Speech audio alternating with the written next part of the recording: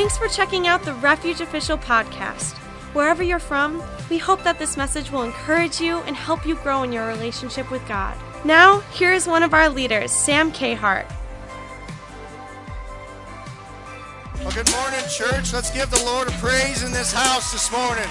Let's give him a praise for what he's taken us from. Let's give him a praise for delivering us out of brokenheartedness. Give him a praise for taking us up from the dark places of this world. Let's give him a praise. Let's give him a praise this morning for dying on a cross so that we could live. For dying so that we could live.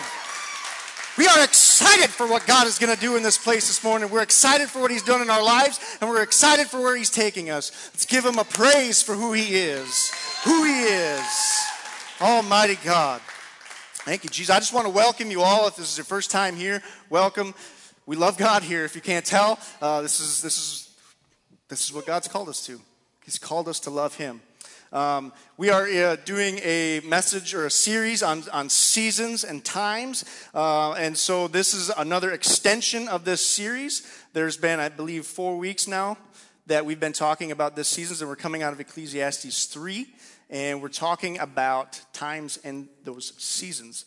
So I just wanted to hit a little bit this morning, first off, on our key verse, which is Ecclesiastes 3:1. It says, "There is an appointed time for everything, and there is a time for every event under heaven." There is a time. Time is something that constrains us. Time is something that we all deal with. There's just never seems to be enough time, right? I wanted to kind of show you guys something this morning. Can you all see this hourglass? Yeah, right? Sweet. So we're going to tip this thing over, and I want you to watch this thing as I tip it over, right? I want you to watch it. All right, here we go. Did you guys see that? It happened quick. You see it? As soon as I tipped it over, it started running out of time. As soon as I tipped it over, the sand started falling. That could be the last time that hourglass ever gets tipped over. That could be the last time that grain of sand went through that neck. That could be the last exciting thing that sand ever felt. The moment you were born, you started running out of time. The moment you were born, time started leaving. God has only given us a specific amount of time. In this world, we are constrained by time. You can't tell me that any one of those pieces of sand knew that it was going to be the first one out. Knew that if that was the last time that piece of sand got to go, that he wasn't sure if he was going to be the first one or the last one. But he had to be ready to go through the neck. He had to be ready because his moment could be coming. And when his moment come, he had to take it with everything that he had and enjoy it because he never knew if it's going to come again. You were born for a time, a specific time. In the book of Esther, it calls that you were called at such time as this. A time, you were put in this place for a time. There's a reason you weren't born when Jesus was here. There's a reason you weren't born in the 1800s. There's a reason you weren't born with horse and buggy. God has given you a time to do what he's called you to do. He knew that if you were in this time period doing what you're doing right now, being in this service right now, that something was going to affect your life, that something was going to come out of you, that you were going to be used for his purpose in some way, shape, or form. That time that he's called you to is the time that he's given you the availability to reach to others. The ability to call out to those around you. The ability to be a light in a dark world. Time is running out. And I want you guys to remember that this morning as we go through this time of seasons. Time is running out. So how we react to what's going on around us determines how we finish. Determines how we come out that neck.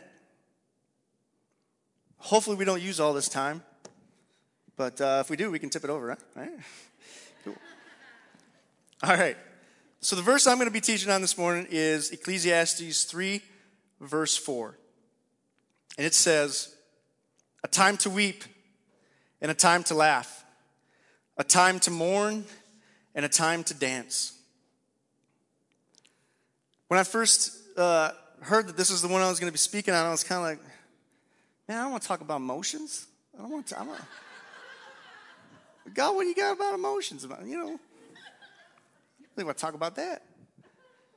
But when I started to dig into this, God started opening up something that we all deal with. He started opening up something that brings us to a place of vulnerability. It says a time to weep. That means basically, I wrote the meanings down here, but it basically means a time to bewail or to cry, shed tears. It's a weeping. Weeping isn't pretty. We've all seen the ugly cry where your just face goes, ooh. It's ugly. And it's not only ugly for people around you watching you cry. It's not that ugly, so don't worry about it. But it's ugly for the crier. Especially if it's weeping in pain. If it's weeping going through something. Weep and mourn are so close to the same. I looked them up. And mourn is nothing more than more of an external expression of what it means to cry and bewail. And the meaning for mourn is basically to bewail and with passionate expression of sorrow or regret. And to lament. And it says to tear the hair and beat the breasts. There's a passionate expression of the mourning. We see weeping and mourning throughout the Bible. We see Sarah weeping because she can't have a child. You know, how many of us experience that? You're probably more than we even know. We see people mourning because it didn't work out the way that they wanted it to. They thought they'd be married by now. They thought that they would have everything God had called them to have. They thought they would be in the place that God called them to be in. Maybe they don't even know there's a God. Maybe they're just weeping because they didn't think that life was going to be this hard. And if this is all life has to offer, it's time to get out and get out now. Weeping and mourning can have a big stance in our life. And then we look at the other side of it, a time to laugh and a time to dance. And I know the men out there probably aren't really all about talking about dancing and stuff like that, you know. But I actually asked my wife, I was like, what do you want me to add to this sermon? And she says, you should do a dance. I was like, babe, I love you, but I don't know. So maybe we'll get there. But laughing and dancing brings joy. It brings joy, right? When you're laughing and having fun, and it doesn't mean that you have to be doing something that's good in God's sight to have fun, because we all know that we've done some not so good stuff and thought we had fun while doing it, right? We've laughed for things that we probably shouldn't have laughed at, that what we thought were funny. But laughing is a medicine for us. It's something that brings joy into our hearts and releases pain. So it's two different things, having a relationship together. What does it mean in the biblical realm? What does it mean? I want to go to James chapter 4, verses 9 through 10, and explore this weeping and mourning.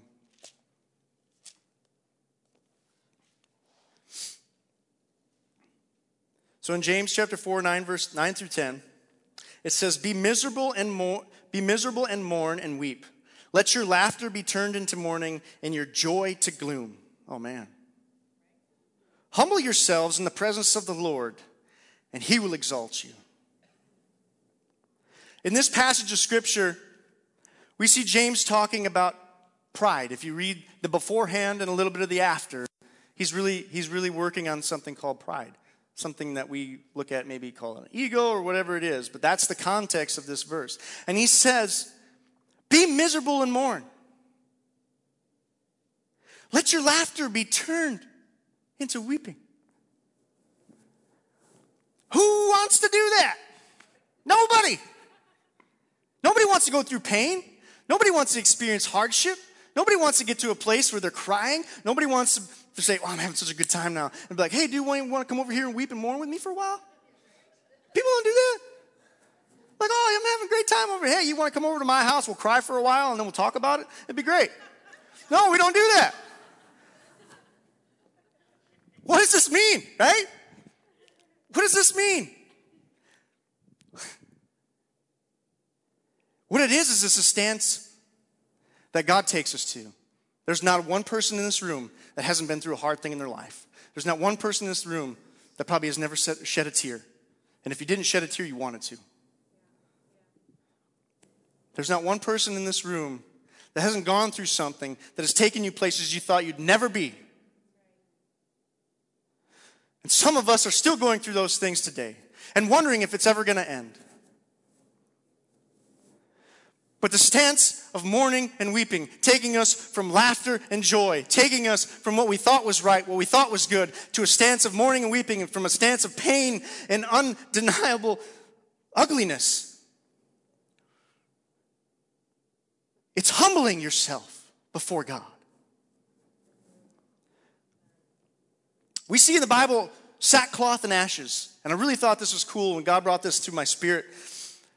I was like, well, okay, what is sackcloth and ashes? Sackcloth is a coarse black cloth made from goat's hair that was worn together with burnt ashes of wood as a sign of mourning of personal and natural disaster, as a sign of repentance, and at times of prayer for deliverance.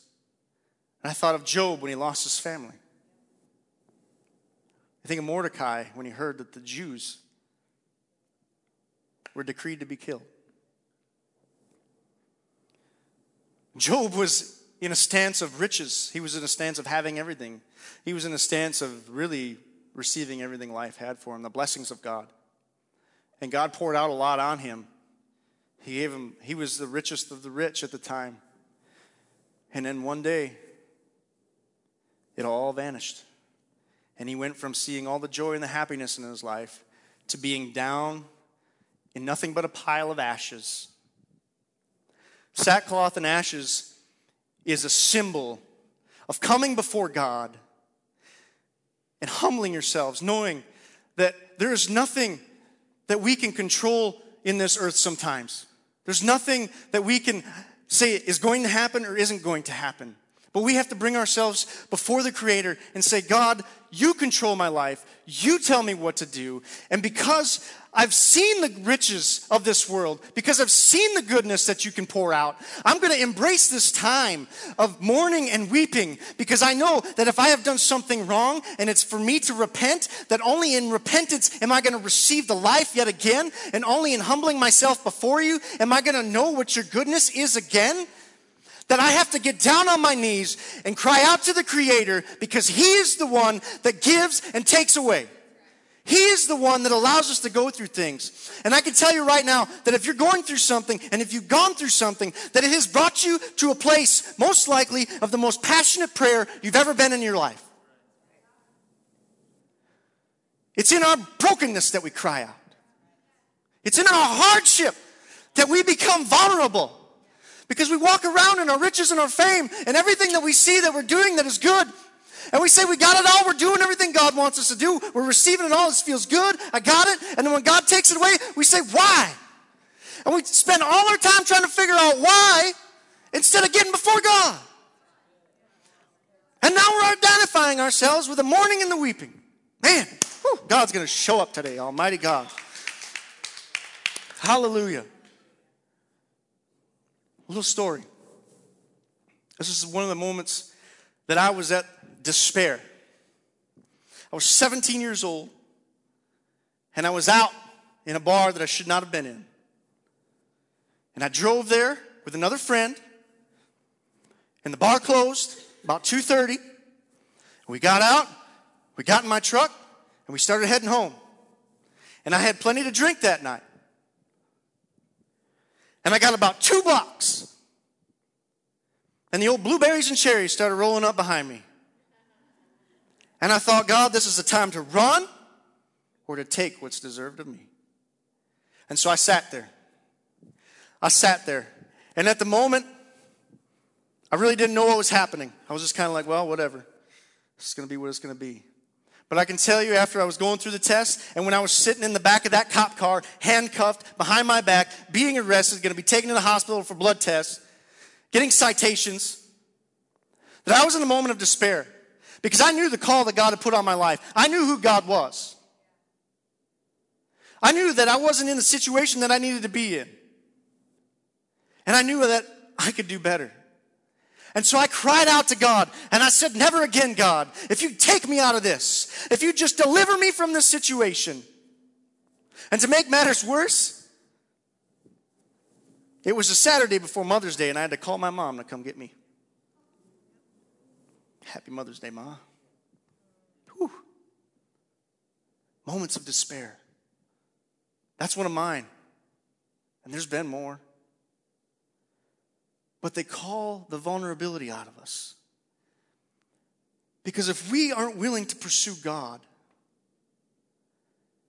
God already came and did everything he was going to do on the cross. If you're asking God to pursue you, he came and he pursued. His word is in his cross. His word is in what Jesus did on that cross. He died so that I could be delivered from that cop car. He died because in my moment of mourning and weeping, I was going to be delivered. He was going to take me from my distress and my despair, and he was going to show victory. He knew I'd be here today just to tell the story. If I'd have had the choice, I would have said, I don't want to go through that. Even if he would have shown me this, he would have probably been like, you don't know how the impact. Did he want me to go through it? No, he didn't want me to go through that, but he knew that I would grow from it. Does God want you to go through the mourning and the weeping that you're going through? Does he want you to go through the despair you're going through? No. But he knows you're going to grow from it because he makes all things for good. All things. There is a purpose for it. It don't seem like it. You say, he's the worst person I've ever met in my life, and he's beating me every day, and I don't know how to get out, and I don't know what to do. I don't know where to go. All I can tell you right now is you call out to the Father, Almighty God, in Jesus' name, and he'll open doors, and he'll take you from that mourning and the weeping, and he's going to renew your life, and he's going to take you to a new area that you've never seen before. I want to go a little bit farther into this. Let's go to Ezekiel chapter 11, verse 19 through 20. So this time Ezekiel is with the exiles, and he's with the exiles from Jerusalem in Babylon. They got taken. Basically, Israel was a nation looking away from God. They were looking to idols. They were looking to the things of the world. And that'll really tie in here when we start looking at this. Verse 19 says, and I will give them one heart and put a new spirit within them. And I will take the heart of stone out of their flesh and give them a heart of flesh, that they may walk in my statutes and keep my ordinances and do them. Then they will be my people, and I shall be their God. At this moment, we see Ezekiel prophesying the restoration that God was going to bring to Israel. But I can tell you right now, as he's receiving this prophecy, the thing that he sees is he sees people crying. He sees people in sackcloth. He sees people covered in ashes. He sees people weeping to God, wondering, why have we been exiled? Why have we been taken captive? Why have we been taken slaves? And made to do what they want us to do. Some of them have been cut off from their families and put in places they never thought they'd be in. And finding themselves abandoned from their own home country, the promised land that God said he would give them. And now he's giving us this word of restoration in an environment of destruction. And we have to say, you mean I can believe that? You mean that this is truth? God, you say this, but I'm experiencing this. God, you say I'm a child of God, but I'm being beaten every day, but what I'm seeing is not what I'm reading.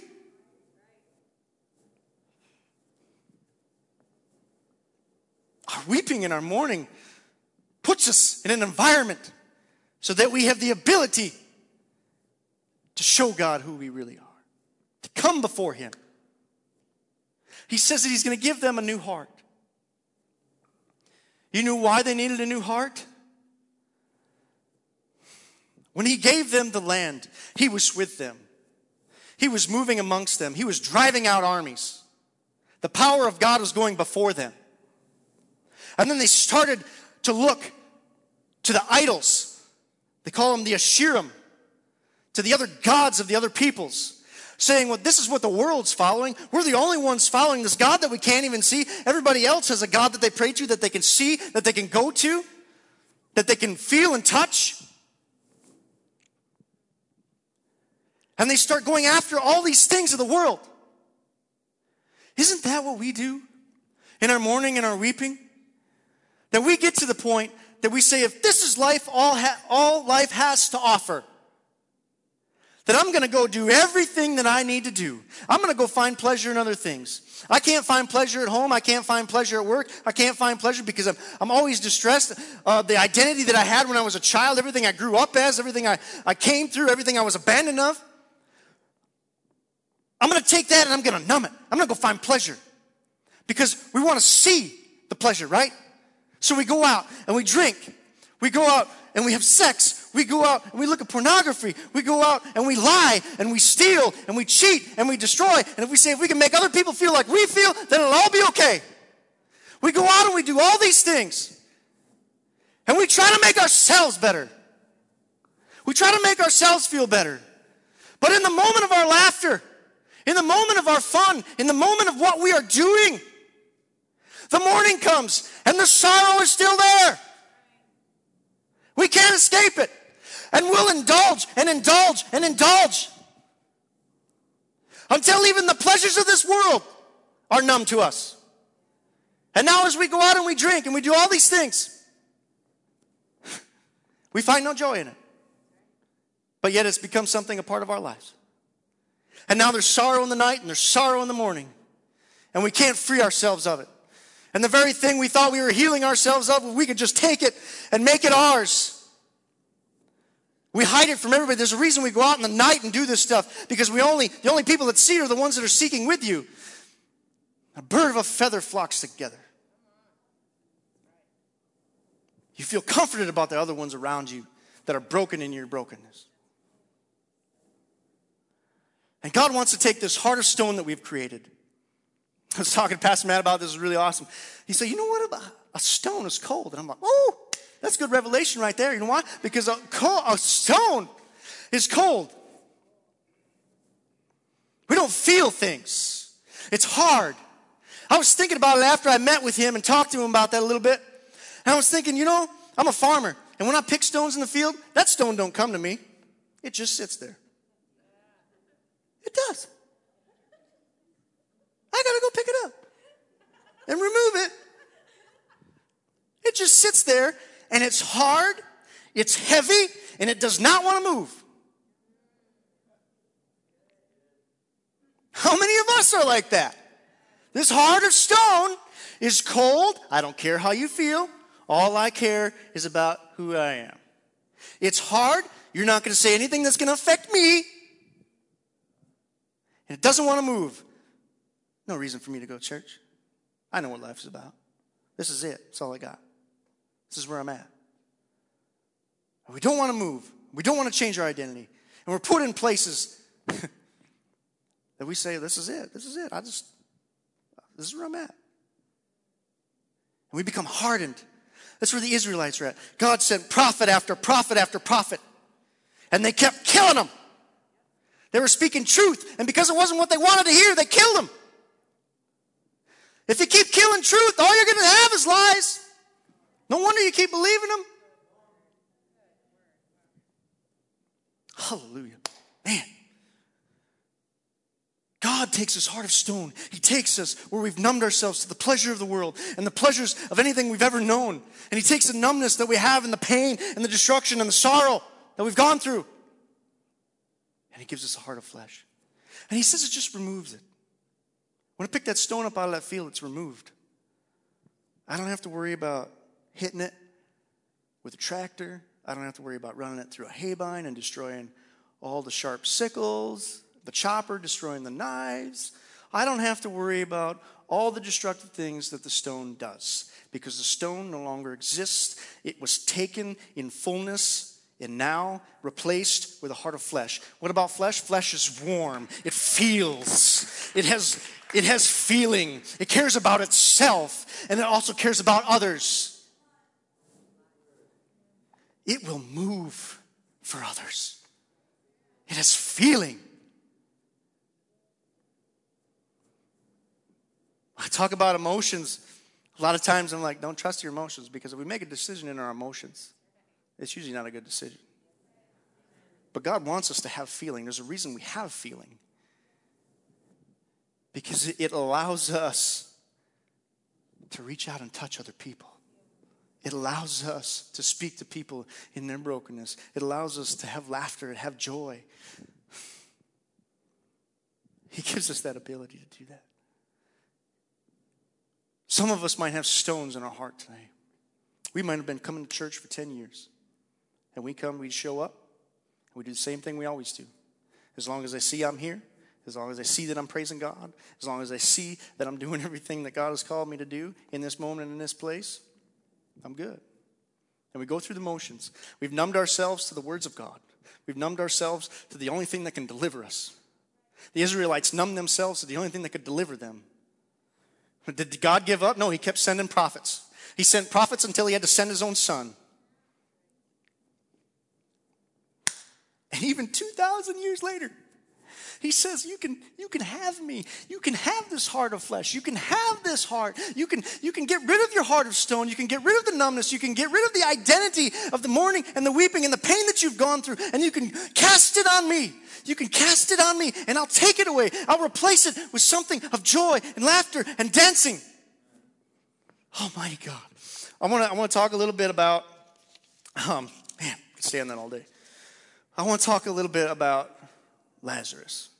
And so let's go to John chapter 11.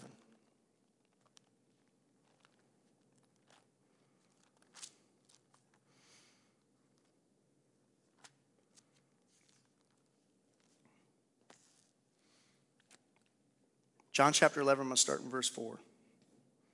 I'm only going to read verse 4 for now, but we'll go from there. It says, but when Jesus heard this, he said, this sickness is not to end in death, but for the glory of God, so that the Son of God may be glorified by it. He was talking about Lazarus. Who's Lazarus? Lazarus is the brother of a woman called Mary and a woman called Martha. And they were people that Jesus ran into. Mary is the woman, it says in this passage of Scripture that she is the woman that came before Jesus and washed his feet with her hair. So it's their brother. And it also says in this passage that this was a man that Jesus loved. This was a man that Jesus was close with, so that he was like a friend to Jesus. He was very close to Jesus. And they come to Jesus because Jesus is in a far country. He's a ways away, right? A couple days out. And they tell him, hey, Lazarus, the one you love, is sick. He's got this sickness. And Jesus says, okay. And he waits 2 more days. He waits 2 more days. And sometimes we say, why is God waiting? Why is God waiting 2 more days? And this is a scripture that you can lean on in your waiting. This sickness is not going to end in death, but it is going to end in the glory of God. We have sickness. We have sickness. Our sickness is what causes pain. Our sickness is what causes mourning. Our sickness is not only sin. And you say, why do I have to change if all my mourning, all my pain has come from other people? Because we're all born in sin. As soon as sin came on this earth, we were born in it. It is our identity from the very birth, from the very moment time starts running out. It is our identity. It is what we struggle with. It is what we see as a normal thing in this world. God is going to use what you've gone through so that he would be glorified, so that he would be lifted on high. And Jesus says this, and the disciples, they weren't very, intuitive. And, okay, and so then they They wait 2 days, and Jesus travels to where Lazarus was at, which was Judea. And as they're traveling there, or when Jesus says, let's go after 2 days, they're like, Lord, let's not go there. We could die. Because they were trying to kill Jesus. So that's why they thought Jesus was holding back 2 days. Because they thought that they were going to come kill him. They thought they would just pray from a distance. And so Jesus says, let's go. And the disciples are like, wait. You're the power of God. We could just pray here, They're trying to kill us. They're trying to take us. So when God wants to show up, there ain't nothing that's going to stop him. Okay? When God wants to show up, there ain't nothing going to stop him. Nothing going to hold him back. As soon as you allow him to come in, he's coming in. And I got to hit this. This is something that God showed me when I was worshiping. I didn't have a plan, but we're going to read it. And so there's no slide for it. So verse 7 says, then after he said to his disciples, let us go to Judea again. The disciples said to him, Rabbi, the Jews were just now seeking to stone you, and you're going there again? Jesus answered, are there not 12 hours in the day? If anyone walks in the day, he does not stumble, because he sees the light of this world. But if anyone walks in the night, he stumbles, because the light is not in him. That's verses 7 through 10, if you're wondering. If we walk in the day, we don't stumble, because we walk in the natural light of the world. But if we walk at night, we stumble because we can't see. When I read this, I was like, Lord, because I was reading this whole thing over. I was like, Lord, what is this? I don't really get what you talk about here. Like, I get what you're saying, but I don't get what you're saying. And as I was worshiping, he says to me, in the beginning, God said, let there be light. What was there before light? Darkness. Darkness was before light.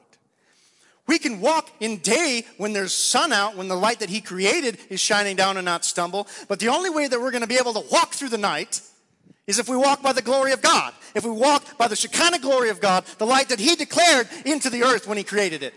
It is here. All you have to do is receive it. That's how we make it through the night. Because they were afraid. They feared the night. Because they couldn't see it. They didn't have lights like we have today. When David says that the word of the Lord is like a lamp unto my feet and a light unto my path, they had little ankle lamps, right? They put them on their ankles. And what did it do? Well, it shone the next step. It didn't shine the whole path like our big flashlights do, but the next step. And the only way to see the step beyond that step was to take a step. So there's somebody here today, God Almighty, there's somebody here today that is afraid to step out of the morning in the shower that they're in because they're afraid of what the step after that takes because they can't see it. But the only way you're going to get anywhere is if you're willing to move. You got to be willing to move. God came from heaven to earth to save you. He moved. All you got to do is take a step. And then when you can see the next step, you got to keep stepping. You almost act like a robot where you're like, okay, wait a little bit and then step again because now you can see the light. And you think that you're trying to wait for the light to catch up, but the light is already your whole lifetime ahead of you. He's just only showing you one step at a time because he knows if you saw the whole thing, you would do it the way you think you should do it. Right? Oh, man. You guys showed me that for me. That's good. So Jesus is going to Lazarus. And when he gets to Lazarus, we got to keep moving here. My sand's going to run out. So when he gets to Lazarus, we're going to read John 11, verses 23 through 26. It says, Jesus tells Martha that her brother will rise again. So at this point, Lazarus has actually died. And when Jesus got there, Lazarus had been dead for 4 days. So they all hope it had been gone. They were like, the sickness killed him. The sickness, it took away his life. He's gone. And there's a lot of weeping and mourning going on there. So he gets there. And Jesus says to her, your brother will rise again. And Martha said to him, I know that he will rise again in the resurrection on the last day. Oh, I'm going to stop there because it's got to be said. Some of us are so intuitive and so into the Bible that we take the knowledge that we have and we say, I know, God, this is what your word says. This is what your word says. But that revelation that he was trying to give to Martha was not for her knowledge's sake, but it was revelation for her spirit, right? And she was saying, I know, God, I know what you're talking about. I know that he's going to resurrect in the life to come. I know that there's going to be a resurrection, and I know that you've called that to be. How many of us come to church and there's people that are trying to speak into our lives and we say, I know what you're talking about. I know what the scripture says. I've read it. I've been coming to church for 15 years. I know the ins and the outs, and I know where I'm going and where I should be. I got this. You know, I show up on Sunday. You know I'm here. What makes you think I need your help? Whew. And then Jesus said to her, your brother will rise again. Martha said to him, I know that he will rise again in the resurrection on the last day. And Jesus said to her, I am the resurrection and the life. He who believes in me will live even if he dies. And everyone who lives and believes in me will never die. Do you believe this?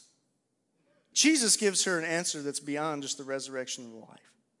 He says that if anyone who believes in me will not die but live. And anyone who dies still lives. And we think, what? How does this work? Death cannot constrain us that believe in God. Death does not hold us. But in our death, see, when we pass through death, we don't die and then pass, but our spirit will never die. Our spirit goes from this body directly to Jesus as soon as the breath of life leaves the body that he created. As soon as the breath of life is removed, that breath of life goes back up to the Father. Even in Lazarus' death, he still lived.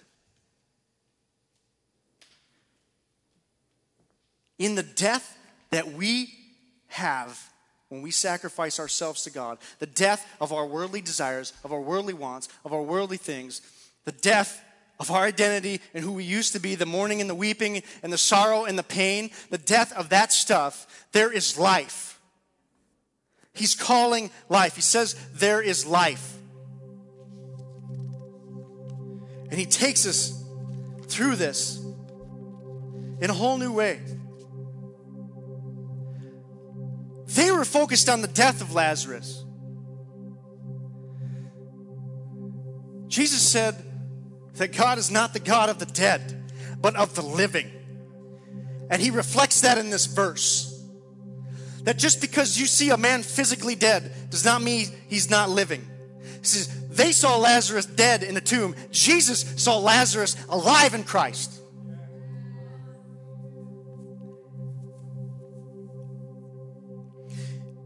John 11, verses 33 through 35 says, Jesus wept. Right? When Jesus therefore saw her weeping and the Jews who came with her also weeping, he was deeply moved in spirit and was troubled and said, where have you laid him? They said to him, Lord, come and see. Jesus wept. I didn't know this, but Pastor Matt said it's the shortest verse of the Bible. So get your memorizing on. Yeah. You got this. He wept. And I think this is very significant because we think that this God that is above all glory, that is the creator of the heavens and the earth, that he has no feeling. But he saw the pain of his people. He sees your pain this morning. He sees what you've gone through. He sees what you're going through. And he's weeping. And it says that he was troubled. And I looked up that word troubled in the verse before.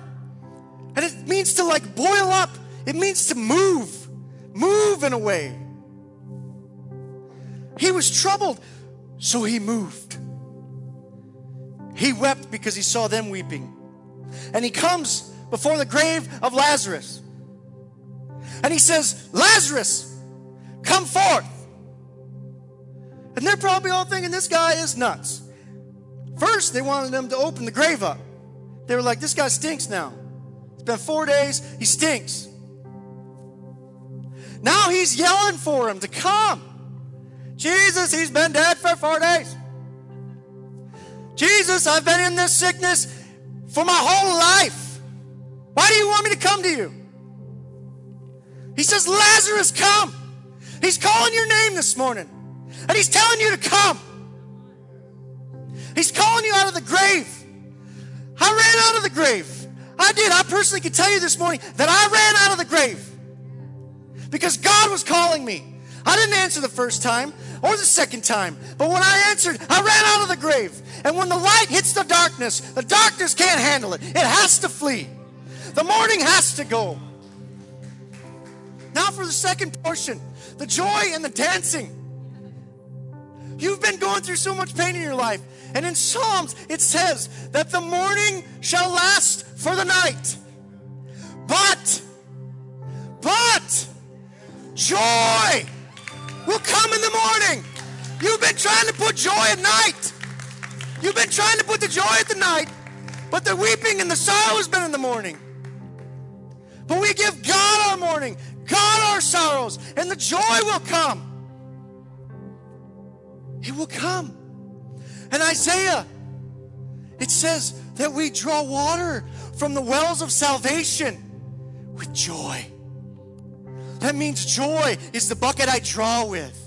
If I can't have joy in the morning, if I can't have joy through my sorrow and my pain, I can't draw water from the wells of salvation. Salvation is life. We got to draw life out of what God has called us to. We got to draw life out of what he did on the cross. You think it was easy? You think he didn't cry a little bit when they were beating him and when they were nailing him to that cross and when he was carrying every sin of the world up that hill so that he could die for you? That he could take away your pain? God is calling you out of the grave this morning. He's calling you. And he wants you to see the light. He has a purpose for your life, and it's not mourning and weeping. That's a time and a season. We have to move out of that time sometimes. We can't just identify ourselves in that time because time is running out. That mourning and weeping is preparing you for this neck. It's preparing you for this neck. It's preparing you for the time that God has called you to come forth. Get before God. We need to humble ourselves. That we cannot do this on our own. That we cannot stand and weeping and mourning our entire lives. That this has been something that we've dealt with. This is something that we say, this is the way I am because of this, because of this, because of this. Get rid of the because of this and say, this is who I'm going to be because of Christ. It's who I'm going to be. My God. There's some of you guys here that are just, you've been through some pain, you've been through some sorrow, and I get it. I've been there. I might not have experienced everything that you've gone through. I might not have experienced the pain that you've seen. There are people that have dealt with deaths, that have dealt with life-altering things, maybe even disabilities, maybe things that have just taken them from a whole different standpoint in their life, that have just changed everything. And you're to the point that that's all you see. We've got to see the joy and the laughter. We've got to dance before God. David wanted to bring the glory of God into Judah. And the ark had been lost for years. And he goes and he grabs the ark. And he made a sweet, awesome cart for it with wheels and stuff. And he says, I can bring the glory into the camp. But you know what? The ark was never meant to move that way. And when they're moving the ark, it hits a pothole. You ever hit a pothole? And you get jolted a little bit. And the ark starts to tip, and Uzzah reaches out to save the ark because he's got it.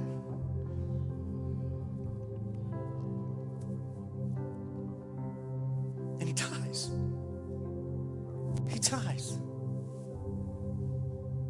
And David says, I want nothing to do with this thing. It was going to kill my people.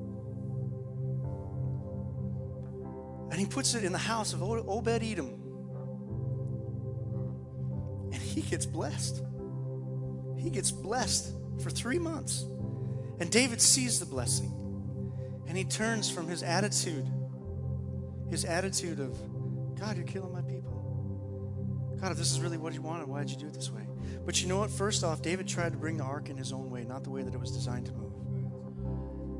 It was designed to be carried by the tribe of the Levites. Quit trying to move your pain in your own way. Quit trying to move and become who you think you should be. And allow God to come in. Pursue Him. God has called us to a newness of life. And if you've not experienced this newness of life this morning, He is using me as a vessel to call out to you, come forth. Come forth. He wants to give you joy and laughter. And I'm not going to tell you that there won't be any more sorrow and pain, no more mourning. But He wants to give you something that you can hold on to, something that is solid. He wants to remove that heart of stone and give you a heart of flesh. He wants to make something new in your life. And He wants to create in you a new creation. Old things are passed away. Old things don't identify you anymore. You can't look back at the past. All you can do is continue to go towards what God has for you. If everybody could close their eyes this morning, I just want to pray. And I want to ask you a few questions. And I really believe that Jesus is calling. He's calling you. And maybe you've been walking with God for a while, but you continue to identify with this past life. And you're not sure how to be released from it. Sometimes we got to speak these things out. Sometimes we got to give all authority and power to God. And maybe you're here and this is the first time you've heard of Jesus and you're thinking this guy is nuts. But I'm here to tell you that He raises the dead. He raised me. He took me from a dead life and made all things new. If you're here this morning and you feel any kind of pull by the Spirit that is moving in this room, and you're experiencing any kind of bondages that are pulling on you, I want you to slip up your hand. Nobody's looking around. I want you to slip up your hand, and I want you to cry out to God. It doesn't have to be verbally or anything like that, but God is calling you this morning. Don't be afraid. I see you. He wants to heal you. He wants to move in you. He wants to take you. He wants to take you. He wants to take you and mold you and create in you a new heart. For those of you that raised your hand and haven't experienced for Christ for the first time, I want you to repeat after me, and we'll have everyone repeat after me. Dear Heavenly Father, I ask that you would come into my heart today. I repent of all my sins. And I ask that you would take them all away. I pray for a new identity. I pray that your blood would be over me. And I pray, Lord, that you would make me anew. I believe in you. In Jesus' name. And they all said, amen. And those of you that are with God and have known God for a while, I just want to pray a quick prayer over you that are experiencing sorrow, that are experiencing hurt, that are not sure where to go. So if you'd all close your eyes, let's just pray. Dear Heavenly Father, Lord, I pray for those that are brokenhearted. I pray for those that are experiencing identity of the past. I pray for those, Lord, that don't know where to go. I pray for those that aren't sure what to do with what you have shown them in their life so far. I pray for those that are finding identity, Father God, in the things of this world, that are trying to experiencing everything around them, Lord, that they're trying to do it themselves. I pray freedom in their life this morning, that they would be freed in Jesus' name. That joy and laughter would come and just indwell in them, Father God. And Lord, that they would get humble before you and get on their knees and repent and ask for deliverance through this time of disaster. I pray for a spirit of joy over them, Jesus. I pray that even in the brokenness of where they're at, that they would be able to see the light of your glory. And Lord, I pray that the darkness would run and try and find a place to hide. I pray, Father God, Lord, that your blood would be over the doorframe of every person in this building, Father Jesus, Lord. That no devil or demon would be able to have his way in the hearts or the minds of his people, Jesus. But that you have called us to freedom. Because it was for freedom that you set us free. In Jesus' name I pray. Amen. Let's give a shout of joy for God this morning. God is good. Jesus is amazing.